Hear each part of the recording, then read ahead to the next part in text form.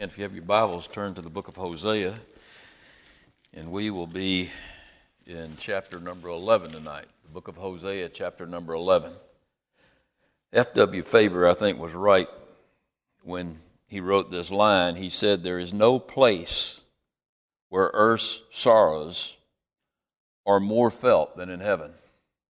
There's no place where earth's sorrows are more felt than in heaven. And when we look at this passage tonight, what you're going to hear the heart of a sorrowful God, a God who feels sorry for his people, a God who's in a dilemma. His people have turned their backs on him. They're living in apostasy. They're worshiping pagan gods. They're sacrificing their children to idols.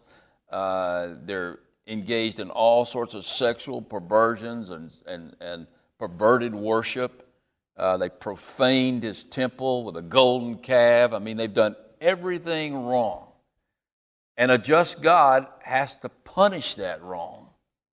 But it's not God's heart to harm his people. It's not God's heart to get revenge. It's God's heart to redeem his people. And that's what we're going to see when we look at this passage. It's his heart to give them a future and a hope. That's his heart for Israel. And we've dug through all the doom and gloom, and now as we come to these last 4 chapters, we're actually going to see this hope that Israel has because of what a loving God the Lord is. Look at chapter number 11 and look down at verse number 1. It says, "When Israel was a child, I loved him, and out of Egypt I called my son." Now, the meaning of that passage is pretty obvious, isn't it? I mean, who's he speaking of? He tells us Israel. When Israel was a child, and when was Israel a child? When they were in Egypt. Egypt was almost like the womb in which God built that nation. He formed that nation. And then when they were a child, they became a child when he took them out of Egypt and out of bondage and brought them into a relationship with him. And so then he repeats that in almost a parallel way, and he says in the last part of the verse, "And out of Egypt I called my son." Now, like I say, the interpretation of that's pretty obvious. But that verse should ring a bell to you. You heard that verse before? Anywhere else in the Bible? You actually hear it over in Matthew chapter number 2. Go with me over to Matthew chapter number 2. We'll go over there and look at it for a second in its context there. In Matthew chapter 2, beginning down, and we'll pick it up so we can put it in its context here, and then we'll put it in its context in Hosea chapter 11. But if you go back to Matthew chapter 2, you remember the wise man had come to visit Jesus. And then they had left. And so we pick up in verse number 13. It says, "Now when they had departed, behold, an angel of the Lord appeared to Joseph in a dream, saying, 'Arise, take the young child and his mother, and flee to Egypt, and stay there until I bring you a word. For Herod will seek the young child to destroy him.' So when he arose, he took the young child and his mother by night, and they departed for Egypt, and was there until the death of Herod, that it might be fulfilled." Now he was there until the death of Herod, and then they came back into the land of Israel, "that it might be fulfilled which was spoken by the Lord through the prophet." Now there's one of those proof texts of the inspiration of Scripture, that everything that we're reading here in Hosea was spoken by the Lord through the prophet Hosea, saying, "Out of Egypt I called my son." Now, when we come to Matthew, it seems to be an entirely different meaning, because in Matthew it seems to be saying that out of Egypt I called my son, Jesus Christ, to come back into the land of Israel to fulfill his destiny or his purpose. And I remember, there's very few scriptures that are quoted in the New Testament that aren't in perfect context. But this is one of those scriptures where it seems to me that Matthew took a lot of liberty taking that scripture and saying the Lord means it for here. He means it for this incident where Jesus Christ came back out of Egypt and into the promised land in order to fulfill his purpose. So out of Egypt I called my son. And it seems like a totally different context. And I used to think, well, Matthew had that liberty because not only was Hosea speaking by the Holy Spirit, Matthew was speaking by the Holy Spirit too. And if the Lord wants to take a passage out of context, he has the privilege to take it out of context. I can't do that. Whenever I study Scripture, I study in its context, and I emphasize that all the time, that you can't get the true meaning of a Scripture without studying that Scripture in its context. And I was thinking, I've always thought that, this is one of those areas where, it really doesn't work for me because this is taken out of its original context. Because he was talking about Israel coming out of Egypt, and Israel was his son, and now he's referring to Jesus Christ in a totally different situation. Well, after studying for this passage, and this is the first time I've ever taught through the book of Hosea, and so this was new to me, but when I came across that verse, I was thinking, oh, there it is, that verse that God took out of context. But after I studied this and looked at this, and you look at the entire chapter, and you look at what the Lord's going to teach in the remaining 4 chapters, this was not taken out of context at all. It's actually in perfect context.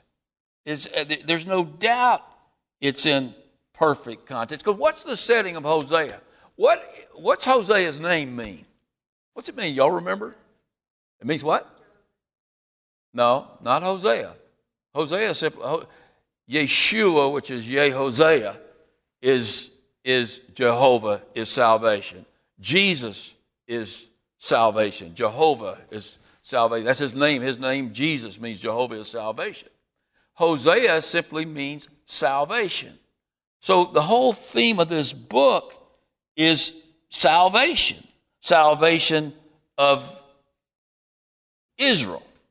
That's really what we're looking at here. Now, when you come over to Matthew chapter 2 and we look at this verse that seems to be out of its context, and he's talking about Jesus coming up out of Egypt, who are we thinking that's applicable to? Why does Jesus come up out of Egypt? He comes up out of Egypt to save you and me. And we almost take it to mean that his salvation is for the Gentiles. We're Gentiles. But really, what he's saying right here in Matthew is that I called my son out of Egypt. And if you remember, Matthew was that book that was written to the Jews. That's what most people will say. So he called his son out of Egypt to save Israel and to save us too. We're kind of a byproduct of that event. I mean, we're kind of grafted into the tree. But what was his primary purpose when he came to Israel out of Egypt? It was to save the nation of Israel. And that's exactly the context in chapter 11, verse number 1. He says, when Israel was a child, I loved him, and out of Egypt I called my son. And you're going to see that the rest of this, he actually introduces the theme of the rest of the book, which is the salvation of Israel. And so when we interpret my son as Israel, I think we make a mistake, because I think he's talking literally here, because we see in chapter 2 of Matthew that the Lord spoke through the prophet, and he's speaking through Matthew here. So literally, he's talking about calling Jesus to save the nation of Israel. Now, in the context of Hosea, what's happening? Israel's about to go into captivity. It looks like they're going to almost be utterly destroyed. But God's not going to destroy them. What's his plan for them? His plan for them is Hosea, salvation. That's his plan. How's that plan going to be implemented, or who's it going to be implemented through? It's going to be implemented through Jesus Christ. Jesus Christ came to save the world, but in the immediate sense, he came to save the nation of Israel. He came into his own, and his own received him not. And that salvation of Israel still hasn't taken place. The salvation of Israel is taking place right now as that nation is back in the land. And eventually they're going to turn to Jesus Christ and they're going to be saved. The same way you and I are saved. And we look over here at Matthew and we think, thank the Lord that the Lord called his son out of Egypt. You know, I believe Mary and Joseph would have just hung out there the rest of their life because they had all of that frankincense and gold and all those riches, and things were probably going good for Egypt as a type of the world, and things were probably going pretty good for them in the world somewhere. And then the Lord, I have no doubt, sent an angel, because it says the Lord called them out of Egypt and sent someone to them to tell them, hey, now you can go back into the land because Herod is dead, and I want you to go back into the land. Because they understood, they didn't understand it, but they knew that Jesus was the Messiah. They knew that he had come to save the world from its sins and to save Israel. So in the context Matthew is writing here is exactly the same context as chapter 11, verse number 1. In verse number 2, going on there, he says, as they, the pagans is what he's speaking of here. As the pagans called them, he brought them out of Egypt. He brought Israel out of Egypt. Israel was a child, and he brought them out of Egypt, and there's that dual fulfillment of that prophecy right there. He brought them out of Egypt, but as soon as they came out of Egypt, their pagan gods began to call them back. So they went from them, and really a literal translation is they went from my face. They left me, and they went and served other gods. They sacrificed to Baals and burned incense to carved images. And so God saves them from these pagan gods in Egypt. And as soon as they get to Canaan, they begin serving pagan gods again. And it's as if they went out of the pan and into the fire. Things got even worse than they were when they were in Egypt. And so at this point, God's about to judge them. He says in verse number 3, I taught Ephraim to walk, taking them by their arms. You ever seen a dad take his little kids and grab both arms and teach them to walk? I remember doing that with my boys, all of my boys. And that's what he's speaking of right here. He says in verse number 3, I taught Ephraim to walk, taking them by their arms, but they did not know that I'd healed them. They didn't understand what I'd done for them. They didn't understand that I'd taken them out of bondage and led them into a relationship with me. How did God teach them to walk with him? How did he teach them to do that? Well, he gave them the law, didn't he? He gave them the law. He gave them the tabernacle. What's the tabernacle a picture of? It's a picture of God. I mean, the righteousness and the Ten Commandments and the ever-blooming rod, that spoke of eternal life, and the manna which spoke of God's provision and his word. I mean, it was a picture. He was teaching them to walk. And so he gave them that picture. He gave them the law to show what his heart was as far as righteousness goes. And he gave them the sacrificial system so that they could be healed, so that they could be healed from their sin. But they didn't even realize that he had healed them. They didn't even care about the healing. And so they went out and they served other gods. And then he goes on in verse number 4. He says, I drew them with gentle cords, with the hands of love. And I was to them as those who take the yoke from their neck. I stooped and I fed them. In those days you'd take an ox and you would work him all day. And then you would take him by the reins and lead him back to the barn at the end of the day, or to the stall back at the end of the day, and you would lead him there, and that was the best part of the day for the oxen, because they knew at that point that good things were going to be about to happen, because the yoke was going to be taken off their neck, and they were going to be given grain. And that's a great picture of exactly what God did for the nation of Israel. I mean, he he saved them from their pagan gods. I mean, he took them out of bondage and took the reins of the whole nation and brought them out of Egypt. He took that yoke of bondage off their neck that they had, and he fed them. He fed them manna, and he fed them. He put them in a land flowing with milk and honey, and he fed them with great blessings. And all of that was like bands of love, and that he was pouring out on the nation, but they refused his love. And so they were about to be sent and destroyed, and the remnant was going to go back into bondage. And then he says in verse number 5, he shall not return to the land of Egypt. He's speaking of Israel, will not return to the land of Egypt. You know, it's funny because in chapter 8, if you look back in chapter 8, verse 13, it says they will return to the land of Egypt. Well, in chapter 8, it's used as a type of bondage. But literally, they're not going to return to the land of Egypt, but the Assyrians shall be their king. They're going to go into captivity through Assyria because they refuse. Why? Because they refuse to repent. Repent. That's a key word in anyone's salvation. It's a key word in the salvation of any nation. It's a key word in the salvation of any individual. What's the word repent mean? It simply means to turn around. That's all you have to do to repent, is to turn around. Where were they heading? They were heading off to worship pagan gods. They were heading away from righteousness and heading into sin and wickedness. And all they had to do, and the Lord sent them prophets, he sent them wars, he sent them marauders, he sent them all sorts of problems to try to get them to turn back to him, but they refused to turn.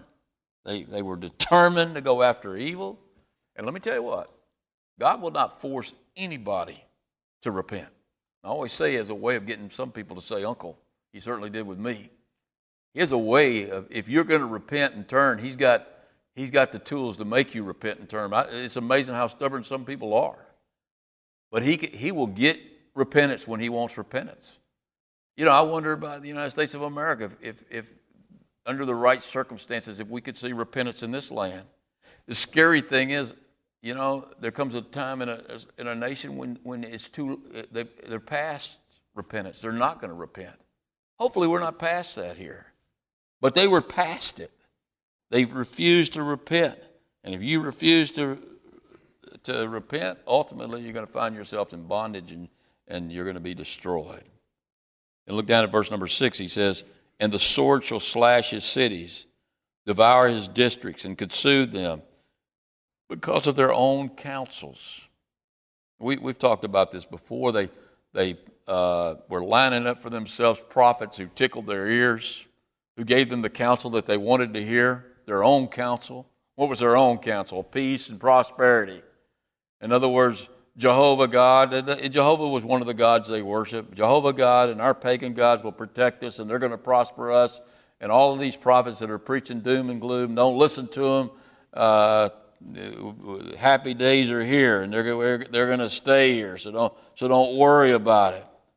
And Hosea says no. He says no. Don't listen to their counsel. The sword shall slash in his cities and devour his districts. The outskirts of the cities are going to be devoured too, and consume them because they refuse to listen to the counsel of the Lord. Look at verse number 7. He says, my people are bent on backsliding from me. That's a cool little biblical term that you see in the Old Testament on a few occasions.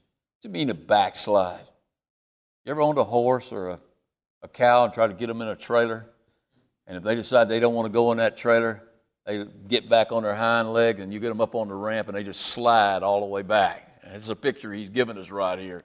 Some stubborn people who, instead of going forward, as God pulls them with the reins, he wants to lead them to green pastures. He wants to lead them to a place of blessing.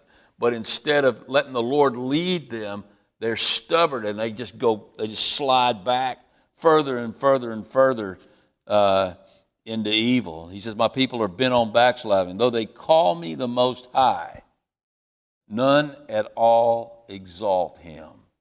Well, that's a problem with a lot of nations and a lot of individuals. I don't even know if it's a problem with a nation. I don't even know of any nation that outwardly exalts the Lord anymore. And that's really sad, because at one time our nation did. And in God we trust, we said. We exalted God as Almighty God. And there was a time when Israel exalted God as Almighty God. But on an individual basis, there are very few people. They'll call on the Lord, and they'll call Jesus Lord, but they don't exalt him as Lord. They don't put him in the position of Lord. I think all of us are guilty of that to some degree. We talk about Lord, Lord, Lord when we're trying to lead the Lord instead of letting the Lord lead us. And so he says they had reached a point where none of them at all exalted the Lord. He was a God and one of their gods, but he wasn't exalted above their pagan gods. He wasn't exalted in their own personal lives. So they were in this fix they were in. And here they are. They're about to be judged because of all the things God just says here and throughout the first part of this book. And if you left off right here, it would be real easy to think that God was excited about judging the nation. That he was ready to take out his wrath on these stubborn, backsliding Israelites. It's kind of the picture you get from what we've heard up until now. And that's why I think the minor prophets are so important, because you hear the heart of God. You hear the heart of God for a lost nation, especially his own people. But you also hear the heart of God for lost individuals.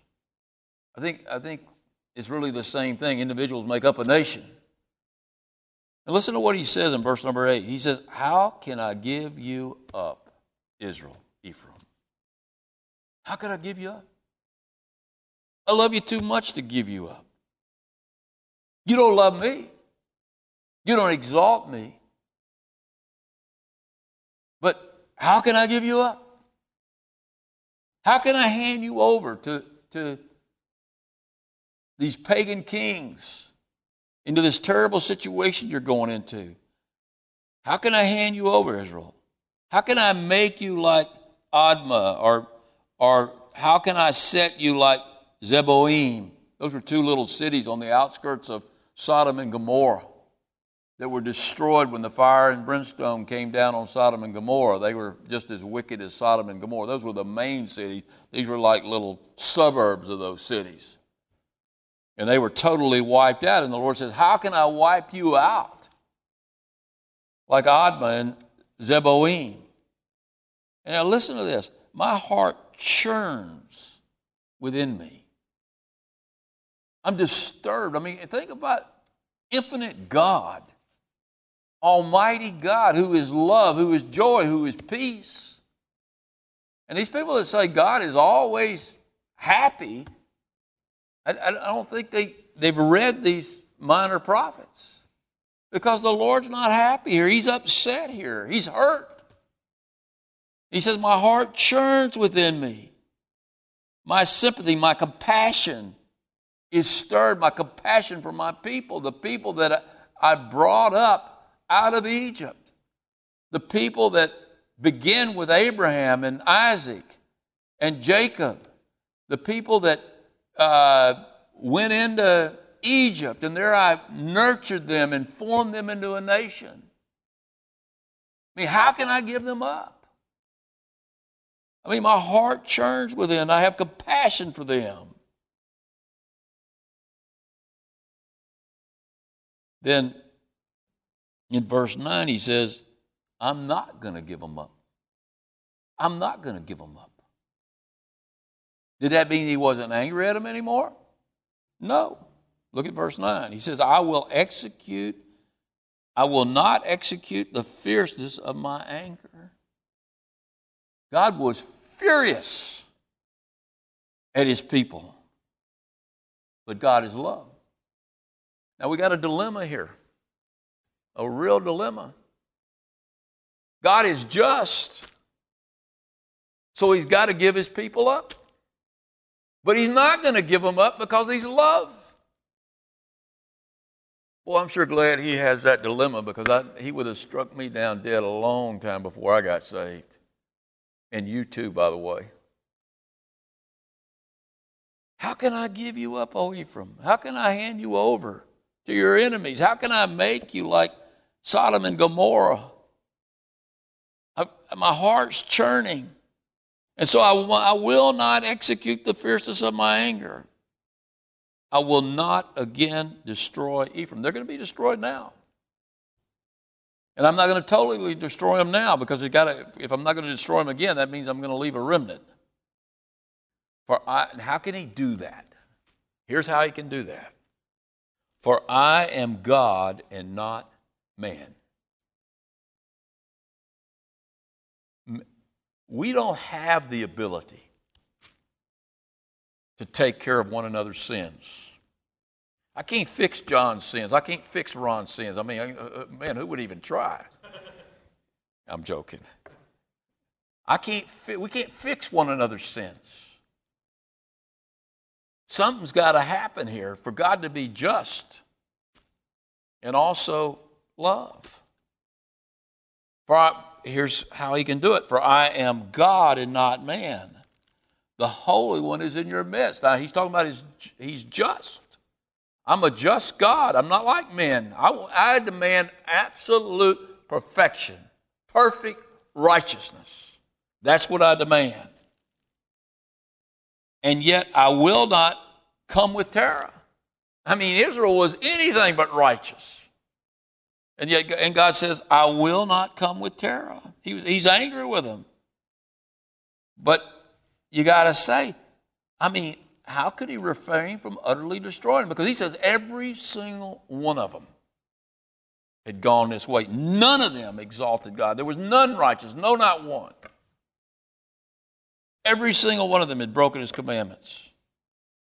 And if he was just, and he says, I'm a holy God, and that means I'm just, and without holiness you will not see God, then it seems to me that if he's just and he's holy, then he has to utterly destroy the nation at this point. That's really, when I look at our nation right now, I mean, if he's just and holy, man, he needs to do something about all this unrighteousness in this land.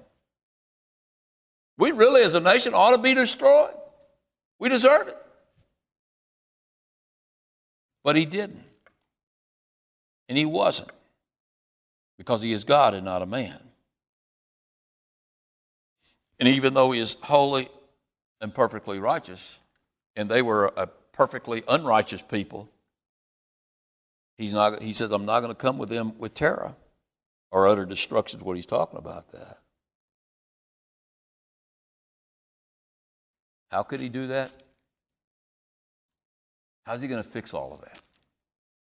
How's he going to reconcile all of that? Matthew chapter 2. Hosea chapter 11, verse 1. Out of Egypt I called my son. God had a plan way back here in Hosea. Same plan he spoke of in Matthew. And that's why Paul could say in Romans chapter 3 that God sent his son as a propitiation by his blood. And I am God and not man, he says in this passage. So it's the blood of God that saved Israel. It's the blood of God that saves us. And that's why Paul says that he might demonstrate to us at this present time, from Romans chapter 3, his righteousness, that he might be just and the justifier of the one who has faith in Jesus Christ. Now that's why Israel still hasn't been saved yet. They haven't been utterly destroyed yet. But they still haven't been saved yet, because God is still just and Israel is still unjust. But one day they're going to have faith in Jesus Christ, and they're going to be justified just like you and I are justified. And that's why God didn't utterly destroy them at this point. Because out of Egypt, he called his son Jesus Christ. And in doing so, he saved Israel. And he saved all of us. For God so loved the world that he gave his only begotten son. For God so loved Israel that he gave his only begotten son. But they haven't turned to God yet. They haven't turned to God yet. But there's coming a time when they will. But an event's going to take place first before they're going to turn to the Lord. The first event that's going to take place is the Lion of Judah is going to roar. And Israel's going to come back into that land. By the way, that's already happening. It's happened and it's happening now. Look at the next verse. There's coming a time when they will walk after the Lord. Jesus, Yeshua, the Lion of Judah, will roar like a lion. And when he roars, then his sons will come trembling from the west. Who's he talking about? He's talking about the sons of Israel right there. Verse number 11, they shall come trembling like a bird from Egypt, like a dove from the land of Assyria, really from all over the world. And I will let them dwell in their houses. And that's exactly what's happening today. Now, some people don't believe that's a biblical fulfillment, but I don't see how you can not see that. And there's going to come a time when they're going to have the Antichrist is going to come in and he's going to wreak havoc on them. And when's that going to happen? That's going to happen during the Great Tribulation, the time of Jacob's trouble, after you and I are raptured out of here, because God brought his son out of Egypt. But because God brought his son out of Egypt, he also came to save Israel. And at the end of the Great Tribulation, Jesus Christ is going to return. He's going to not come out of Egypt. Where's he going to come out of? He's going to come out of heaven. He's going to come out of heaven, and his feet are going to land on the Mount of Olives, and they're going to split in two. And the Spirit of God is going to come upon the people of Israel. It's the only way they can see it. The Spirit of God at that point is going to come upon them, and they're going to look on him whom they have pierced, and they're going to weep as a mother weeps for her only son. That's when it's all going to transpire. And then in verse 12, we'll catch that next week, because that's a totally different subject where he goes back to talking about why he's angry with them and why they're about to be destroyed, but not utterly destroyed. Man, I don't know about you, but that's some really good news to me. That's some really good news to me. I mean, that's news we take for granted. When you read that in Matthew, out of Egypt I will call my son.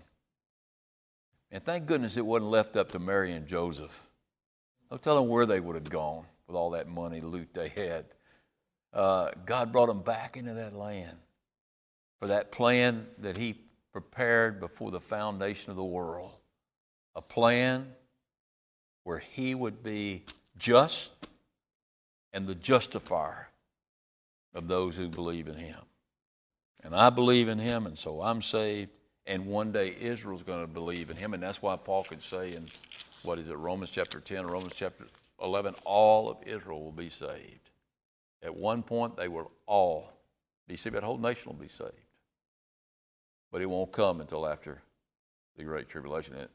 So, if you make any plans to go over to Israel and become a missionary, that's tough.